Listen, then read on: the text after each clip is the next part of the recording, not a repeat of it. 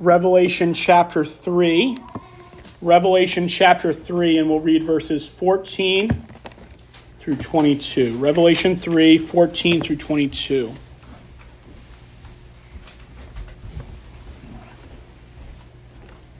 And the angel of the church of the Laodiceans write, "These things says the Amen, the faithful and true witness, the beginning of the creation of God. I know your works, that you're neither cold nor hot. I could wish you were cold or hot. So then, because you are lukewarm and neither cold nor hot, I will vomit you out of my mouth. Because you say, I am rich, have become wealthy, and have need of nothing, and do not know that you are wretched, miserable, poor, blind, and naked.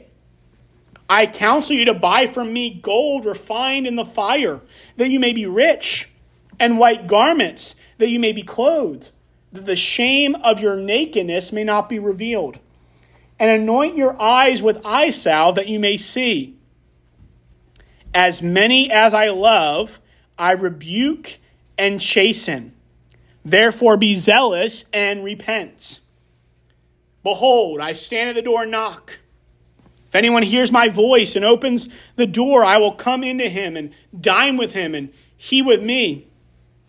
To him who overcomes, I will grant to sit with me on my throne, as I also overcame and sat down with my Father on his throne. He who has an ear, let him hear what the Spirit says to the churches. The grass withers, the flower fades, but the word of our God stands forever." You may be seated. Let's pray together as we come to the preaching of God's word.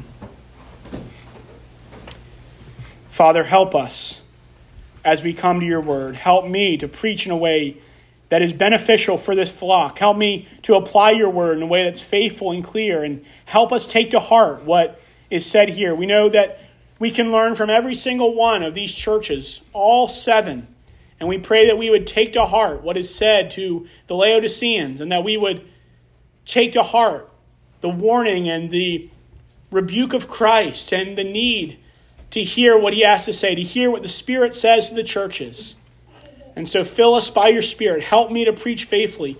Help us all to be desirous of your word. Help us not be indifferent to it, but help us long to receive it and long to hear your truth. And so we pray that you would help all of us in this time and help me to preach in a way that pleases you and glorifies our risen and reigning Savior, Jesus Christ. And we pray all this in Jesus' name. Amen. So this is the last of the churches. This is number 7. This is the last church that's addressed. And we will see that this church, the church of the Laodiceans, is the one who has received the most scathing rebuke from our Lord and Savior, Jesus Christ. It's interesting, in the other churches, there was at least some commendation. Even for the church of Sardis, there was a few names that Jesus mentions that had not defiled their garments. The church of the Laodiceans, there's no positive word to them. It's all negative. It's all rebuke. It's all a call to repentance. And so this one is very unique because Jesus is giving a strong warning to a church that needs it very desperately because they have nothing which the Lord can commend them about. Other churches have things to commend, but this church has nothing that Christ believes and knows as the one who sees and knows all things can commend them about. What a scary place to be when people are part of a church and Jesus has nothing good to say about them. And so we see that here. And so we must take it to heart because we want to hear why is Jesus so strong against this church? What is the problem with this church? And if God is helping us and giving us grace, we might not be here at this point, and I pray we're not. But churches can always slip into ways that are not faithful to Christ, if they're not zealous and not faithful and not keeping watch over themselves and over the church. And so may we take to heart what we can learn from this church that is described as lukewarm. Lukewarm. And so the main point of this sermon is to the angel and church of the Laodiceans who are lukewarm, and Christ is going to vomit them out of his mouth, and his call for repentance and overcoming. So my first point, to the angel and church of the Laodiceans. To the angel and church of the Laodiceans. Second point, lukewarm, and Christ is going to vomit them out of his mouth. My third point, his call for repentance and overcoming. So again, my first point, to the angel and church of the Laodiceans. We see in verse 14, and the angel of the church of the Laodiceans writes. So again, like I've been saying, the angel are the leaders or the leader of the church in Laodicea. He is the one, or they are the ones who are shepherding this flock and given to the oversight of it. And then we see, again, this is the church of the Laodiceans, and we see again, like all the other letters, they're directly from Christ to the church. And Jesus in the other letters refers to himself in different ways. In this letter, he refers to himself as the Amen, as the faithful and true witness, and the beginning of the creation of God. The Amen, the faithful and true witness, and the beginning of the creation of God. So first, Jesus describes himself, the one giving this message, as the Amen. Many of us are familiar with that word, of course. We have been singing it at the end of our psalms and hymns. We say it at the end of our prayers, and it is a word of affirmation, of agreement, of let it be. It is us coming together with one voice saying that this will be so. And so Jesus is the Amen because all of God's promises are fulfilled in Christ. All of God's yeses are in him. Every spiritual blessing for the child of God is found in Jesus Christ. And there's no spiritual blessing for any person if they're not in the Amen, the yes of God, the agreement of God in that sense, the one who has fulfilled all of God's promises, Jesus Christ. If you turn with me to 2 Corinthians.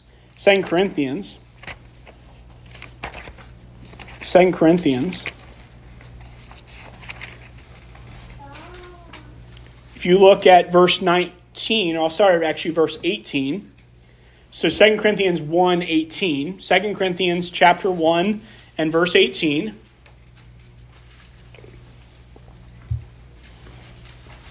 Second Corinthians 1:18 says, "But as God is faithful, our word to you is not yes and no. For the Son of God, Jesus Christ, who was preached among you by us, by me, Silvanus and Timothy, was not yes and no, but in him was yes. For all the promises of God in him are yes, and in him, amen, to the glory of God through us." So all the promises of God are yes, and they're amen in the Son of God, Jesus Christ. Let me just make this very practical. There is no blessing that you've ever received that has not come to you through Jesus Christ. Every spiritual blessing that we have from God is a benefit we have in Christ. Everything we have is in Christ. And that's why I haven't done an exact study, so I don't want to say it dogmatically, but my guess is that the way Christians are described the most, this would be my guess, you can check and look yourself. This might be a good research project for someone if they're interested. But my guess is that the most common way that Christians are referred to in the New Testament would be some way or some derivative of in Christ. Whether in Christ or in him or in the beloved. All ways of saying, what does it mean to be a Christian? It means to be in Christ. And what does it mean to be a lost person? It means to be without Christ or outside of Christ. If you turn to Ephesians chapter 2, we actually see that language. In Ephesians chapter 2, we see the language of lost people, and that's how they're described. Ephesians 2 and verse 12. Ephesians 2:12. So if to be a Christian is to be in Christ, we'll see here what it means to be a lost person, what it means to be a non-Christian, what it means to be a non-believer. So this is Ephesians 2:12. That at that time you were without Christ. And then he goes on, being aliens from the commonwealth of Israel and strangers from the covenants of promise, having no hope and without God in the world. But then look at verse 13. He contrasts it. When you were an unbeliever, what were you? You were without Christ. Now, verse 13, but now in Christ Jesus, you who were once far off have been brought near by the blood of Christ. When you were an unbeliever, you were without Christ. When you are saved, you go to become in Christ Jesus. Because all the promises of God are yes and amen in Jesus Christ. Or if you look at chapter 1 of Ephesians, verse 3. Chapter 1, verse 3. Where we were in Ephesians 2, now Ephesians chapter 1. It says in verse 3, Ephesians 1, verse 3, blessed be the God and Father of our Lord Jesus Christ, who has blessed us with every spiritual blessing in the heavenly places in Christ. How have you received spiritual blessings in the heavenly places? You've received them in Christ. No spiritual blessing has ever come to us if it hasn't come to us in the Amen, our Lord and Savior Jesus Christ. Because he is the fulfillment and the reality of all of God's promises. But then secondly, he's described as the faithful and true witness. He is the one who is the faithful witness because he only does the will of the Father. And he's the true witness because he never speaks lies. He is the truth itself. And therefore, he is described as the faithful and the true witness. He is the one who cannot lie, and his testimony about God, about salvation, about life, about any subject is faithful and it's true. And so Jesus is the Amen. All the promises of God are fulfilled in him. He's the faithful and true witness because he faithfully serves the Father, and he is the one who speaks truth. And then he is the beginning of the creation of God. This is interesting language. That's how the New King James translates it. The beginning of the creation of God. Of course, we shouldn't think of this as he's the first creature. That would be blasphemous. It doesn't mean he was the first one made. There are cults that teach that, like the Jehovah's Witness teach that Jesus is the first created of God. But that's not what this verse teaches. It's using the word beginning as the originator, the one who is the foundation of creation, because we know all things were from him and through him and to him. He is the one through whom all things were made and for whom. And so in that sense, he is the originator. He is the creator of all things. Everything is made by Christ and for Christ. And so that's what it means that he is the beginning of the creation of God. He is the originator, the founder, the one in whom all creation has been made. And that's why John can say in John 1, 1 through 3, in the beginning was the Word, and the Word was with God, and the Word was God. He, the Word, was in the beginning with God. All things were made through him, and without him, nothing was made that was made. Or Colossians can put it like this. He is the image of the invisible God, the firstborn over all creation. For by him, or through him, all things were created. Things in heaven, things on earth, whether principalities or powers, might or dominion. All things were created through him, or things visible and things invisible. All things were created through him and for him. And so Jesus, the Son of God, is the creator of all things. He is the beginning of the creation of God. And so Jesus is telling this church, this is who and what I am. I am the Amen. All the promises of God are true in me and find their climax in me. I'm the faithful and true witness because I faithfully serve the Father and testify of nothing but the truth. And I am the beginning of the creation of God. I am the creator of all things. And I have sovereign dominion over everything because I'm the creator, the beginning of the creation of God. But now my second point. So that's the one who is addressing them, our Lord Jesus Christ, to the church of the Laodiceans. But now my second point. Lukewarm, and Christ is going to vomit them out of his mouth. lukewarm, and Christ is going to vomit them out of his mouth. Verse 15 says, I know your works, that you are neither cold nor hot. I could wish you were cold or hot. So then, because you are lukewarm and neither cold nor hot, I will vomit you out of my mouth. So Jesus says he knows their works, but he knows their works in a negative sense. We have seen that Jesus has eyes like a flame of fire. He sees everything. And so he knows the works of the church of the Laodiceans. But their works, when he evaluates them as a church, he sees they're neither hot nor cold. They're neither cold nor hot. He even says, I would rather you be cold or hot, but you're lukewarm. And because of that, he says, I will spew you or vomit you out of my mouth. The interesting thing in citing this passage is there's different views of what it means cold or hot. I'll tell you the two main views. Some people take cold to mean completely spiritually dead. No interest in the things of God, no desire for the things of God, stone cold dead. No profession, no desire for Christ, no even external connection to Christ. That's how some people view cold. And then some people view then hot as people who have a real relationship with God that's zealous and true, walking faithfully with the Lord, zealously pursuing him, loving him, obeying him, and keeping his commandments as a devoted follower of Jesus Christ. So that's one view. And I can understand why people could come to that. So the way they interpret it, Jesus is saying it's better that you would have no interest in me at all, no profession, than be a hypocrite and be lukewarm. I would rather you just say, I have no desire for Christ, than be a hypocrite and be lukewarm. And we'll see what he means by lukewarm in verse 17. That's one view. Another view, which might be more the one I lean to, but it could be either one possibly, is that cold and hot are both positive. Because we think about this. If a drink or something is cold, it's refreshing. There's a benefit. It's useful. Many of us like cold drinks because they're refreshing. You're playing a sport, you might like a cold Gatorade or a cold Powerade or a cold vitamin water, whatever is your preference. Or you might also like a hot drink on a cold day. Maybe some of you like hot chocolate or hot coffee or hot tea, whatever it is. That there's a benefit to both.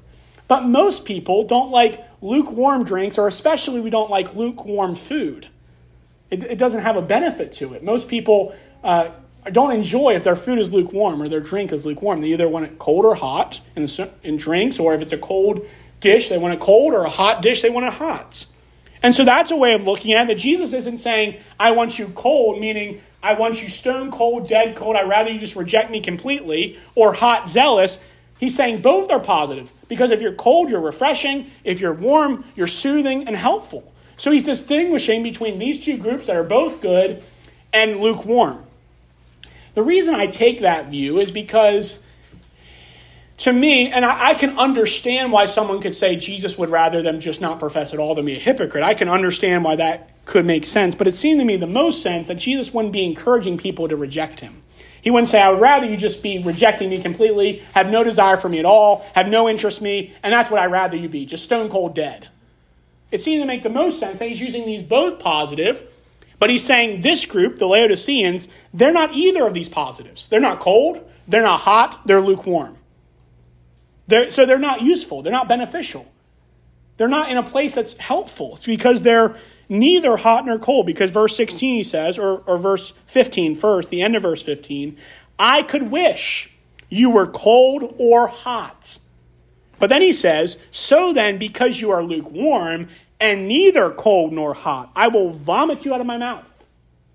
You're neither one of these. So my interpretation I'm giving you, and I'm acknowledging that I can understand both, but if the way I'm taking it as both positive, he's saying, I wish you were either cold to be refreshing or warm to be soothing, but you're neither of those things. You're lukewarm. And because of that, you're nauseating to me, which is such strong language. Jesus says, I will vomit you out of my mouth. I will spew you out of my mouth. Jesus is saying, when I look at you as a church, I find disgust. I mean, some of you maybe have eaten something and tasted something or tried something, and your body reacts bad to it. It did not, and what is it sometimes called? You to vomit because you're disgusted by it. Because you don't enjoy the flavor. It's something that nauseates you, and you spit it out of your mouth. Maybe that's happened to you. And that's in a similar way what Jesus is describing. This lukewarm church of the Laodiceans is nauseating to him because they're neither cold nor hot. But then we'll see in verse 17, what does Jesus mean by lukewarm? What does Jesus mean by lukewarm? Verse 17. Because you say, okay, so Jesus is, real quickly, just so we're on the same page, Jesus is now defining what he means by lukewarm. Because we can have things in our mind, when we think lukewarm, we might put many definitions of that. But Jesus helpfully defines what he is meaning by lukewarm. Because he says, because I'll spit you out of my mouth, I'll vomit you out of my mouth, you're lukewarm, because this is why I consider you lukewarm. So this is very important. Let me just make this clear because I do really want to make this point. A lot of people can have a lot of different views of what it means to be lukewarm. But we want to take Jesus' definition of what he means when he says this church is lukewarm. And he helpfully defines it. He says, again, verse 17, because you say, I am rich, have become wealthy, and have need of nothing. That's what Jesus means by this church being lukewarm. Think how prideful this sounds. I'm rich, I become wealthy, and I need nothing. That's what Jesus means why this church is lukewarm. They have become self-sufficient. They have seen themselves as sufficient in themselves, and therefore they say, I have need of nothing. Very contrary to what the Apostle Paul, by the Holy Spirit, says. He describes himself as he's talking about the ministry. He says, who is sufficient for these things? As he understands his ministry and his life and his service to Christ, he feels the weight of it and says, who is sufficient for these things? How can I ever do these things? And in another passage, he says, our sufficiency is of God, not of self, not of our own strength. We don't pull ourselves up by our bootstraps and press on, because without Jesus, we can do nothing. So for a church to say, I need nothing, is the height of spiritual pride. Because we can do all things that are according to the will of God, especially then that text, contentment, being content in every situation. How can we do all things? Through Christ, who strengthens me.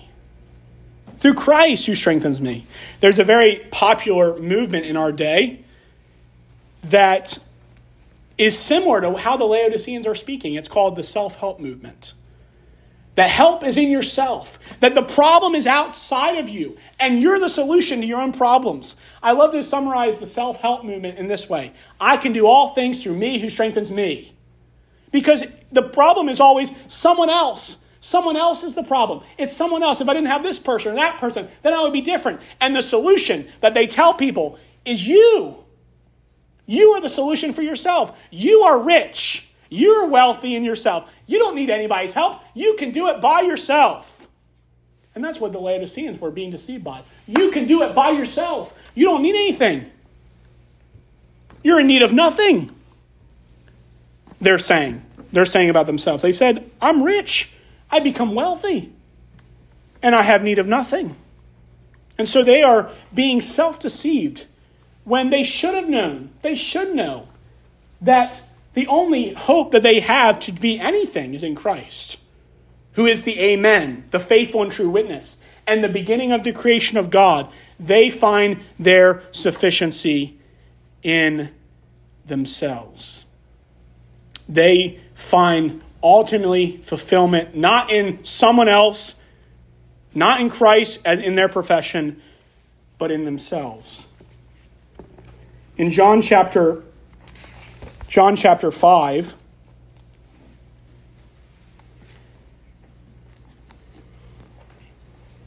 if you turn there, John chapter 5, and verse 44, we see something similar with the Pharisees in how they were, and this reality that they were not looking to God, but to self. So verse 44, John 5, verse 44. How can you believe who receive honor from one another and do not seek the honor that comes from the only God?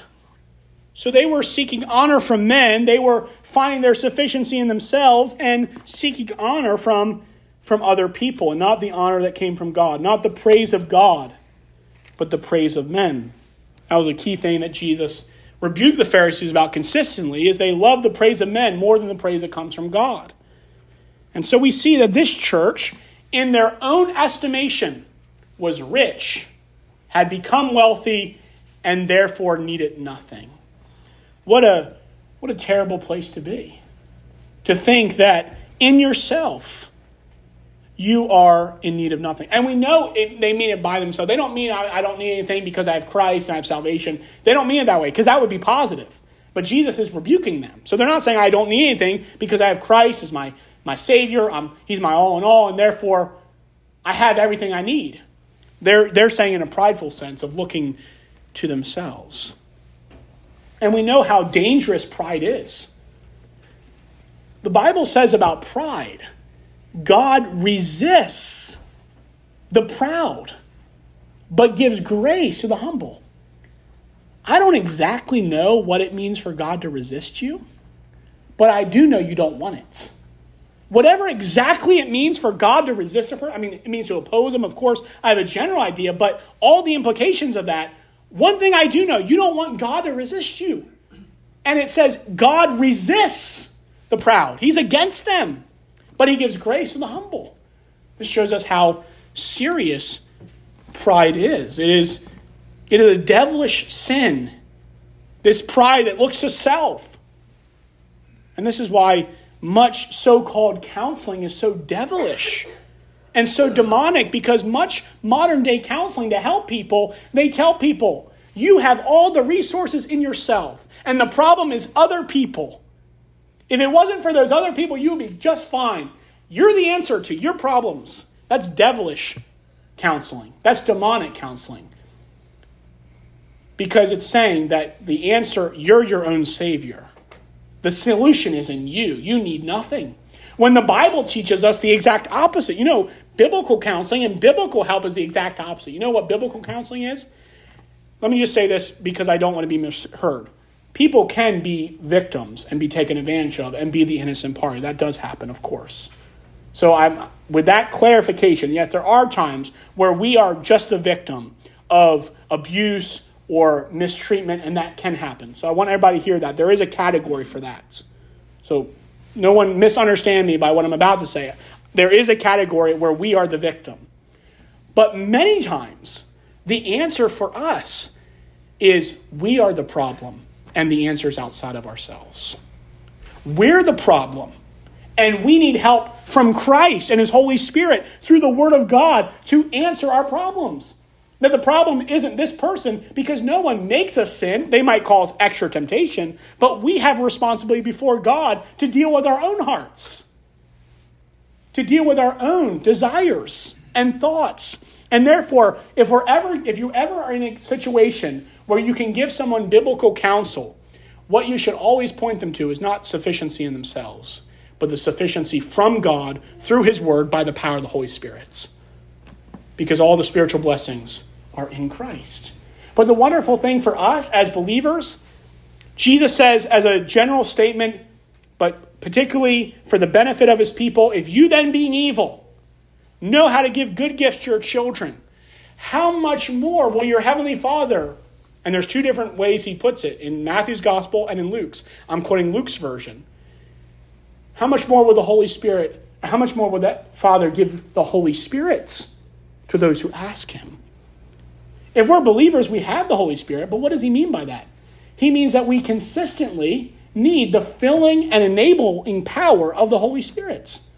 Because being filled by the Holy Spirit is not a one-time thing. The moment we believe, we're indwelt, but we consistently need to be not drunk with wine, but filled with the Holy Spirit. Not under the influence of alcohol, but under the influence of the Holy Spirit, being led and directed and guided by him, not in ourselves. This is so important, because God resists the proud but gives grace to the humble. So Jesus then tells us what is the truth of this church.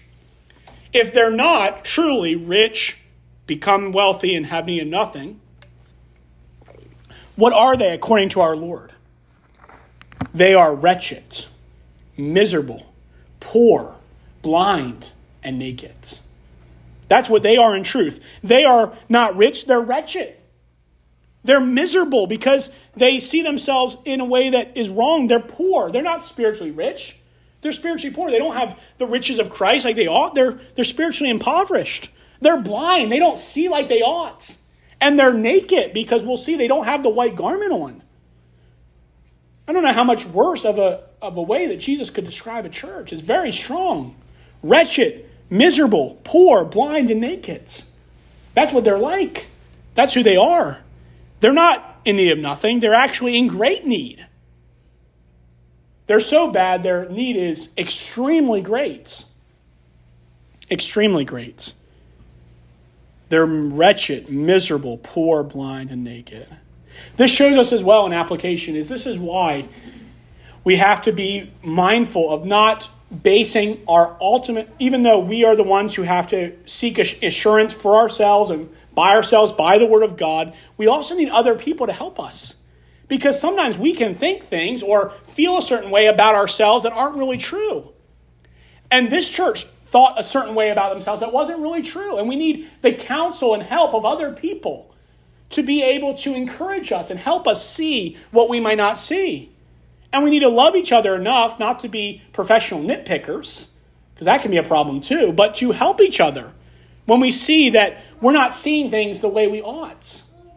And so we should instead seek others, and especially the Word of God, to see ourselves rightly, so that we would not see ourselves as rich, becoming wealthy and in need of nothing, if in truth we're like these people, and hopefully we aren't, but wretched, miserable, poor, blind, and naked. And so we see that exhortation. This is how the church sees themselves, but this is how Jesus sees them in truth.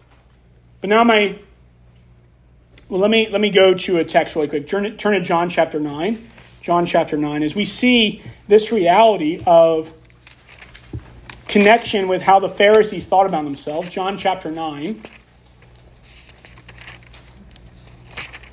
John chapter 9. And if you look at verses 39 through 41. John 9, 39 through 41. It says in verse 39, "And Jesus said, 'For judgment I have come into this world, that those who do not see may see, and those who see may be made blind.' And some of the Pharisees who were with him heard these words and said to him, 'Are we blind also?' Jesus said to them, 'If you were blind, you would have no sin. But now you say, we see, therefore your sin remains.'" Very interesting discussion about seeing and blindness. But I think what Jesus is getting at, that if you acknowledge that you were by nature blind, if you saw yourself as blind and wretched and poor and miserable, and you saw yourself like that, you know what would be the response? You would come to me. But because you think in yourself, you see, you don't come. You see, I'm rich, I'm wealthy, I don't need anything. And so because you say, we see, your sin remains. You don't come to me for life. So the Pharisees, their problem was they thought they saw, they thought they had spiritual sight. And Jesus says, actually, you don't see. Because if you saw, you would believe and you would have no sin because your sin would be forgiven. And so Jesus is showing them that reality. And even Jesus, quoting from Isaiah, or he brings up this connected with the parables, seeing, they will not see. Hearing, they will not understand unless they see with their eyes and understand with their hearts and turn to me and be healed. So he's saying they see in themselves, they think, but seeing they don't see. Hearing they don't hear. They don't, because that's why Jesus even himself says, let him who has ears to hear, or we could say even eyes to see, let him see.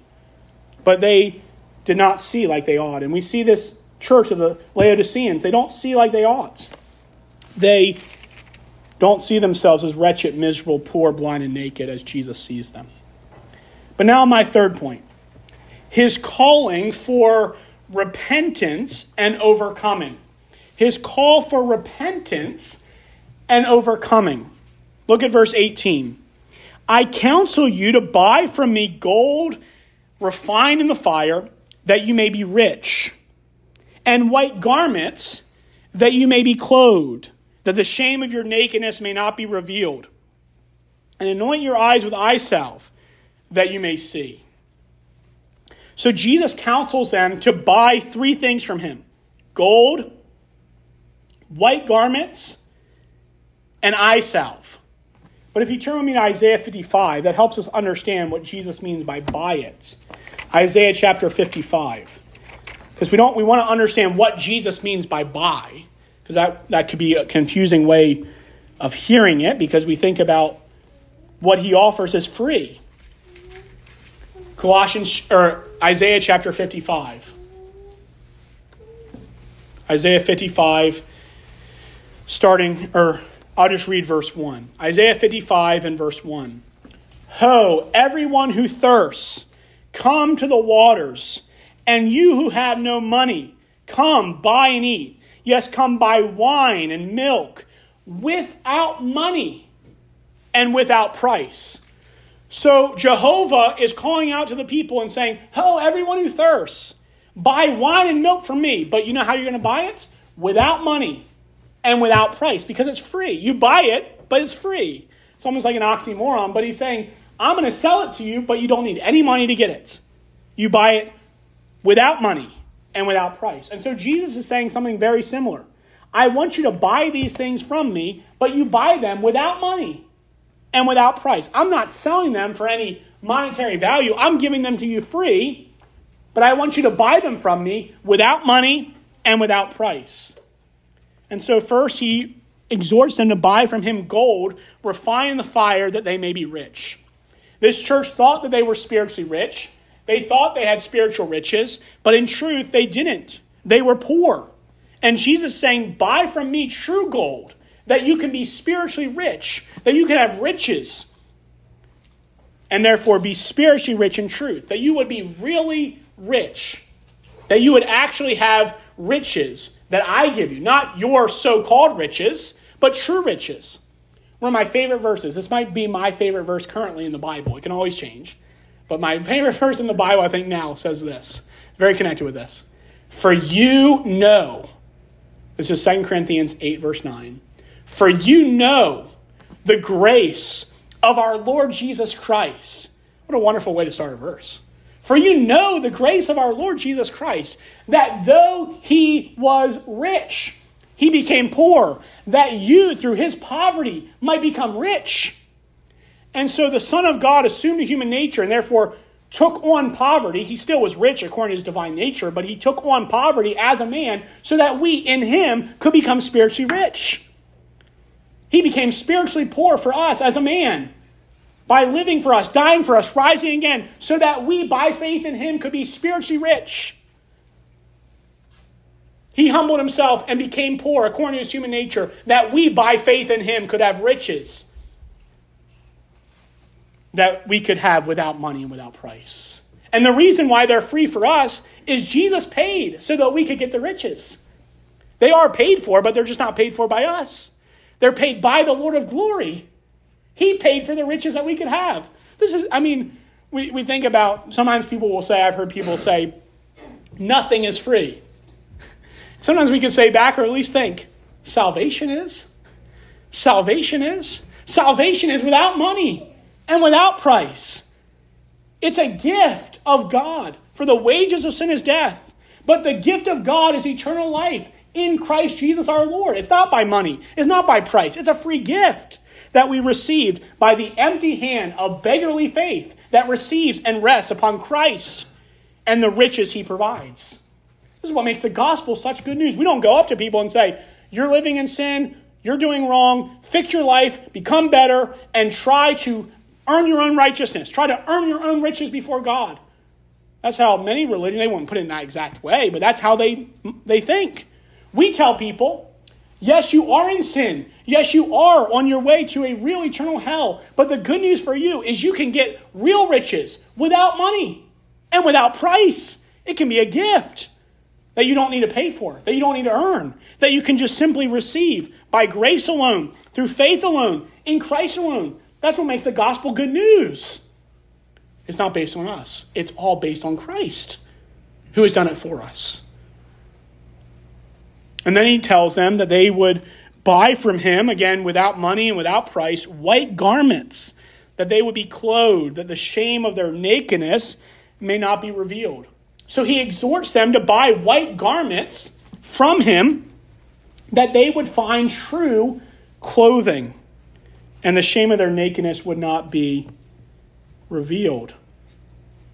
If you turn with me to Matthew 22, we see this connection with a white garment, or the importance of this garment and the need for it. Matthew chapter 22, verses 11 through 13. Matthew 22, 11 through 13.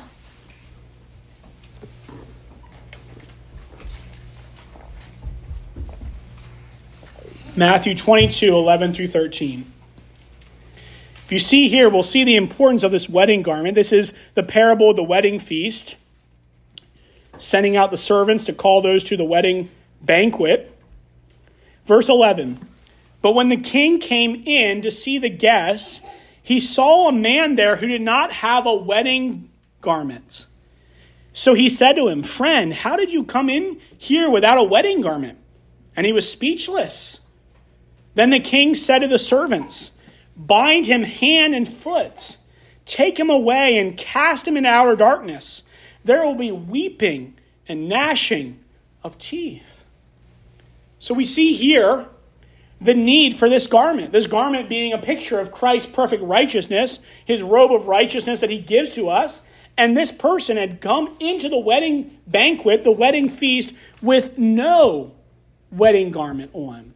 And therefore he was cast out into outer darkness, where there will be weeping and gnashing of teeth. And so we see how important it is that these people have this garment on. Because the only way that we can be reconciled to God and stand before the thrice holy God, who the angels are not of pure sight to look before him, their eyes are covered, their feet are covered, and they cry out, holy, holy, holy is the Lord of hosts. The whole earth is full of his glory. The only way that we can stand before God acceptable is if we have this garment on.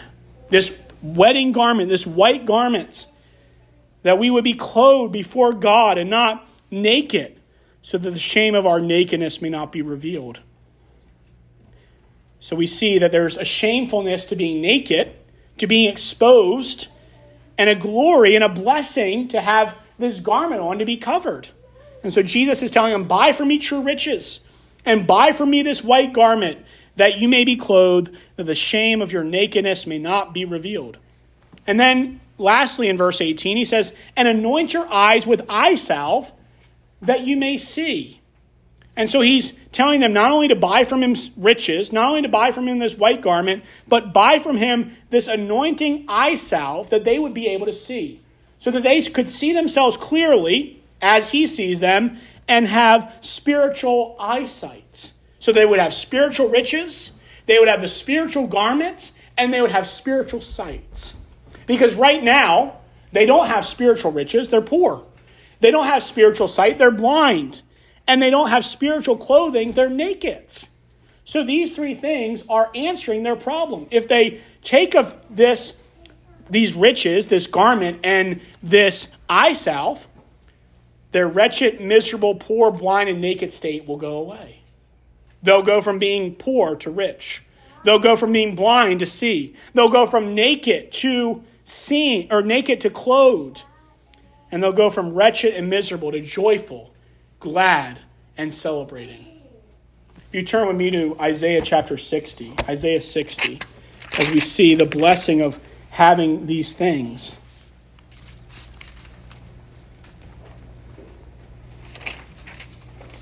It's actually 61, Isaiah 61. Isaiah 61 and verse 10. Isaiah 61, 10 and 11. Isaiah 61:10 says, I will greatly rejoice in the Lord. My soul shall be joyful in my God. For he has clothed me with the garments of salvation. He has covered me with the robe of righteousness, as a bridegroom decks himself with ornaments, and as a bride adorns herself with her jewels. For as the earth brings forth its bud, as the garden causes the things that are sown in it to spring forth, so the Lord God will cause righteousness and praise to spring forth before all the nations. So we see that I will greatly rejoice. Why? Why will I be joyful, my God? Because he's clothed me in the garments of salvation. He's covered me with the robe of righteousness. He's covered me with this precious garment that is the robe of my salvation. And then verse 19, back in Revelation chapter 3, Jesus says, as many as I love, I rebuke and chasten. Therefore be zealous and repent. This is still a church of Jesus Christ. Where exactly, obviously we see they're in a very bad state, but they're described as the church of the Laodiceans. They haven't been completely cast off. And so Jesus, as their loving head, he loves them. And those who Jesus loves, he rebukes, he chastens, he disciplines, he corrects. Because he doesn't want them to be in this state. He wants them to be in a better state. With spiritual riches, spiritual sight, spiritual clothing. And therefore he says, therefore be zealous and repent. This church is exhorted by Christ to be zealous as it relates to their blindness and their nakedness and their spiritual poverty, and be zealous and repent. You know what repentance would look like? It would this church saying, we have nothing to commend ourselves before God. We are spiritually bankrupt. We are without anything to offer before God. We are not rich. We are poor. We are not those who have what we need. We are spiritually impoverished. And what would repentance be? They would buy from Christ, without money and without price, the garments, the eye salve, and the riches. That's what repentance would look like. They would go from being those who are prideful to humble. They would be going from those whom Christ is resisting to those whom Christ is giving grace, as he gives grace to the humble. And so they are to be zealous. They are to repent of their lukewarmness. And then he says in verse 20, behold, I stand at the door and knock. If anyone hears my voice and opens the door, I will come into him and dine with him and he with me. Christ is then in verse 20 pictured not in the church, but outside. Of course, Christ is omnipresent, so according to his divine nature, he's everywhere. But he's pictured in this for us to get the point as not inside the church, but outside. He's outside the church, standing at the door, knocking, both upon individuals that they would take his word to heart, and to the church collectively. He's outside the church, but he's not inside. We see that this church, because of where they were at, were not having fellowship with Christ. He was not in their midst. He was not dwelling with them. He was outside. And therefore he was telling anyone who would hear his voice to open the door, and that he will come and dine with him and he with me. That they will have spiritual fellowship with Christ, either renewed, because I haven't really got into whether these people are lost or saved, because they're a church, so it's somewhat confusing for me a little bit if I'm honest. But either way, they will either have spiritual renewed fellowship, because they've been for a season not living as they ought, or they will have original fellowship with Christ through saving faith. But we see he exhorts them to hear his voice, open the door, that he might dine with them, and he with them. And so we see this reality, this need for repentance, for turning to the spiritual riches that Christ offers, and to fellowshipping with Christ and not removing him from this church. And so that's what we see. We see the exhortation. And so let me just apply to us. If any of us are here thinking that somehow we've arrived, or we don't need Christ, or we are sufficient in ourselves, or we have need of nothing, then we're in a bad place. No matter how long we've been Christians, no matter how many years we've been following Christ, we should always say our sufficiency is of God. We should always say, without Christ, I can do nothing. We should always say, I can do all things through Christ who strengthens me. We should always be saying, without him, I am nothing, because Christ is all and in all. So we must never come to this place that I am good in myself. I don't need Christ. And sometimes this can happen for people. They feel like they know enough, they've done enough, they know the ropes, and so therefore they become passive in their dependence upon Christ. But no, until we reach glory, and even after, we are completely dependent upon the resurrected and reigning Christ, who is the Amen, the faithful and true witness, and the beginning of the creation of God. We never outgrow our need for Jesus. We never come to a place where we no longer need his grace and his enablement and his strength. Because again, without him, we can do nothing. And so we never want to get to the place of spiritual pride. We always want to acknowledge that everything we have is from him, through him, to him. And we want to confess, where do our riches come from? They come from Christ. He is the riches of God for us. Where does our garment come of righteousness? From Christ. How can we see? Because of Christ. And that's why we can confess, like Jonah of old, salvation belongs to the Lord. Not unto us. This is now the psalmist. Not unto us. Not unto us, but to your name give glory. Because of your mercy, because of your truth. Not unto us. And so we must confess that everything we have is in Christ. Not that we are in need of nothing, as this church proudly said, in a proud way said. And then verse 21, he says, to him who overcomes, I will grant to sit with me on my throne, as I also overcame and sat down with my Father on his throne. How is this connected? We see that this church is very proud. Very proud. I'm in need of nothing. But we see Christ was the exact opposite. The Son of God assumed a human nature, and therefore he humbled himself. The Son of God overcame by humbling himself. He was the Son of God, the very Son of God who was in the form of God. He humbled himself by taking the form of a bondservant. That's how he became nothing and humbled himself in such a great way. And because of his humiliation, he was exalted. Because he was willing to humble himself, even to the point of death, even the death of the cross. Because of that, he was highly exalted and given the name that is above every name. And now Jesus, as our reigning king, is at the right hand of the majesty on high. How did Jesus overcome? By humility. How do we overcome? The same way. Because he who exalts himself, what happens? They get humbled. He who humbles himself, what happens? They get exalted. Jesus is the pattern for us. Just like he humbled himself. So we humble ourselves to be exalted to his throne, just as he humbled himself to be exalted.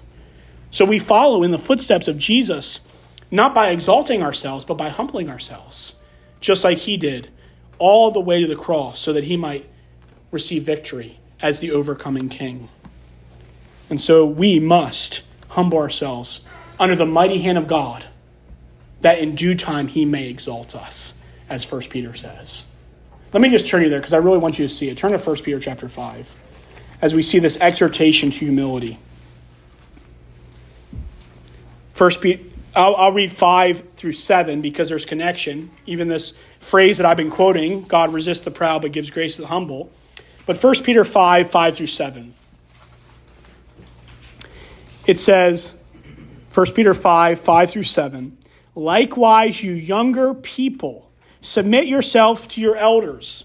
Yes, all of you be submissive to one another and be clothed with humility. For God resists the proud, but gives grace to the humble. Therefore, because that's true, therefore, humble yourselves under the mighty hand of God. Why? That he may exalt you in due time, casting all your care upon him, for he cares for you. In light of the reality of God resisting the proud and giving grace to the humble, our response always to God is humbling ourselves. Not so we wouldn't be exalted, but exalted not by ourselves, but by him in due time. And so we see that we are to overcome by faith in Christ, by humbling ourselves, by casting ourselves upon Christ, not by spiritual pride. And then verse 22, he who has an ear, let him hear what the Spirit says to the churches. How do we take what is being said here first? Without Christ, no one can ever experience the blessing of seeing or these garments or this gold. Without repentance and faith in Jesus Christ, no one will ever experience the blessings of eternal life. Because if someone is not in Christ, they are, maybe not with their words, but by their actions, saying, I need nothing. Why do people resist Christ? Because they think, I need nothing. I'm good. Sometimes when I'm giving out tracts, it's ironic, or trying to have a conversation, people will say, I'm good. The irony of that is crazy. I'm good.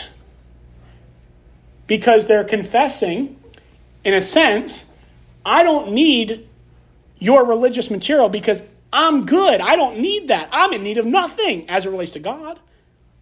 Not realizing that they're miserable, poor, blind, and naked without Christ.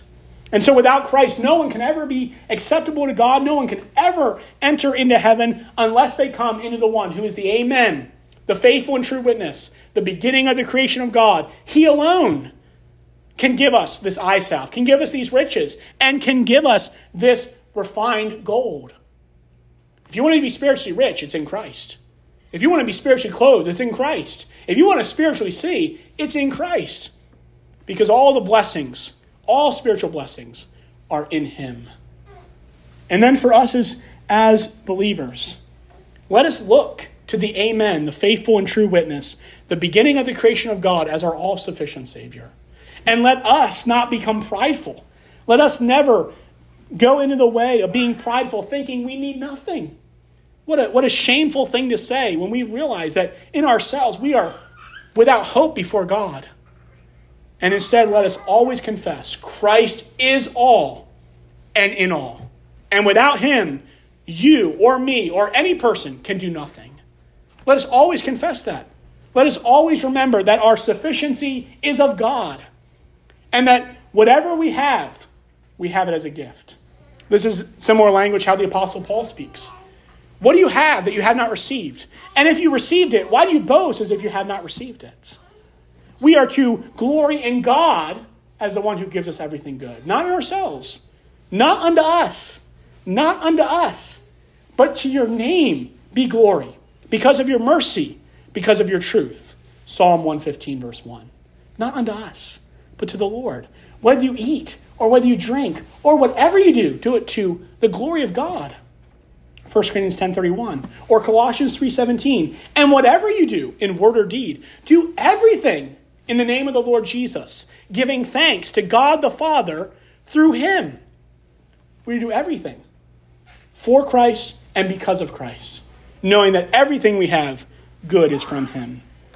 And what a blessing if we are believers, true believers, that we have, by God's grace, bought without money and without price, gold and garments and eye salve from Christ. And you before God, if you have bought these things without any money, are spiritually rich, are spiritually clothed, and also spiritually seeing. If it wasn't for God's grace, you would be spiritually naked. You would be spiritually impoverished, and you would be spiritually blind. Because the God of this world has blinded the minds of those who do not believe. But God, by his grace, has shined in our hearts to give us the light of the knowledge of the glory of God in the face of Jesus Christ. You see not because you're better than other people, if you do see. You see because God has shown you grace. And therefore we should never say, I'm in need of nothing. And how desperately it is for a church to not go through the motions. This church was not fellowshipping with Christ. Whatever was going on, Christ was outside. He wasn't inside. And therefore it's important when we worship, we're not just going through the motions, but we must worship Christ in fellowship with him, praying for him to meet with us and draw near us as we draw near to him. It's not wrong to pray that God would draw near. We're commanded to draw near to God and he will draw near to us. We know God is omnipresent, so it doesn't mean, of course, God is not in that place. but it means we're not experiencing the blessing of his loving fellowship as our Heavenly Father. And so we pray as we come to God, Father, please, I'm drawing near to you. I want to draw near to you. Please draw near to me. Don't cast me off. Don't allow me to see myself in a way that you don't see me. Help me draw near to you with humble dependence, knowing that you resist the proud, but you give grace to the humble. And what a blessing it is that everyone who overcomes, and we overcome like Christ did, by humbling ourselves and then being exalted by God in due time, will sit on his throne. We'll have the blessing of sitting on his throne just as he sat down on his Father's throne. But it comes through humility. Augustine said something to the effect of, what are the three great Christian virtues? We know the ultimate one is love, but it was an interesting point that Augustine was saying. Humility, humility, humility. That's so crucial in the Christian life. That we humble ourselves before the mighty hand of God, so that in due time we might be exalted. And so pray for me, pray for yourself, that we would see ourselves rightly and always confess, even to our last breath, my hope is built on nothing less than Jesus' blood and righteousness. I dare not trust the sweetest frame, but wholly lean on Jesus' name. On Christ, the solid rock I stand. All other ground is sinking sand. All other ground is sinking sand. Amen. Our Father, we thank you for your word. Help us to humble ourselves before you, that we may be exalted in due time. Forgive us of our sins of pride, and help us to walk in a humble spirit, knowing that everything we have is a gift from you by your grace. And we thank you that every spiritual blessing in the heavenly places is found, not in ourselves, but in Christ. And we thank you for these things in Jesus' name. Amen.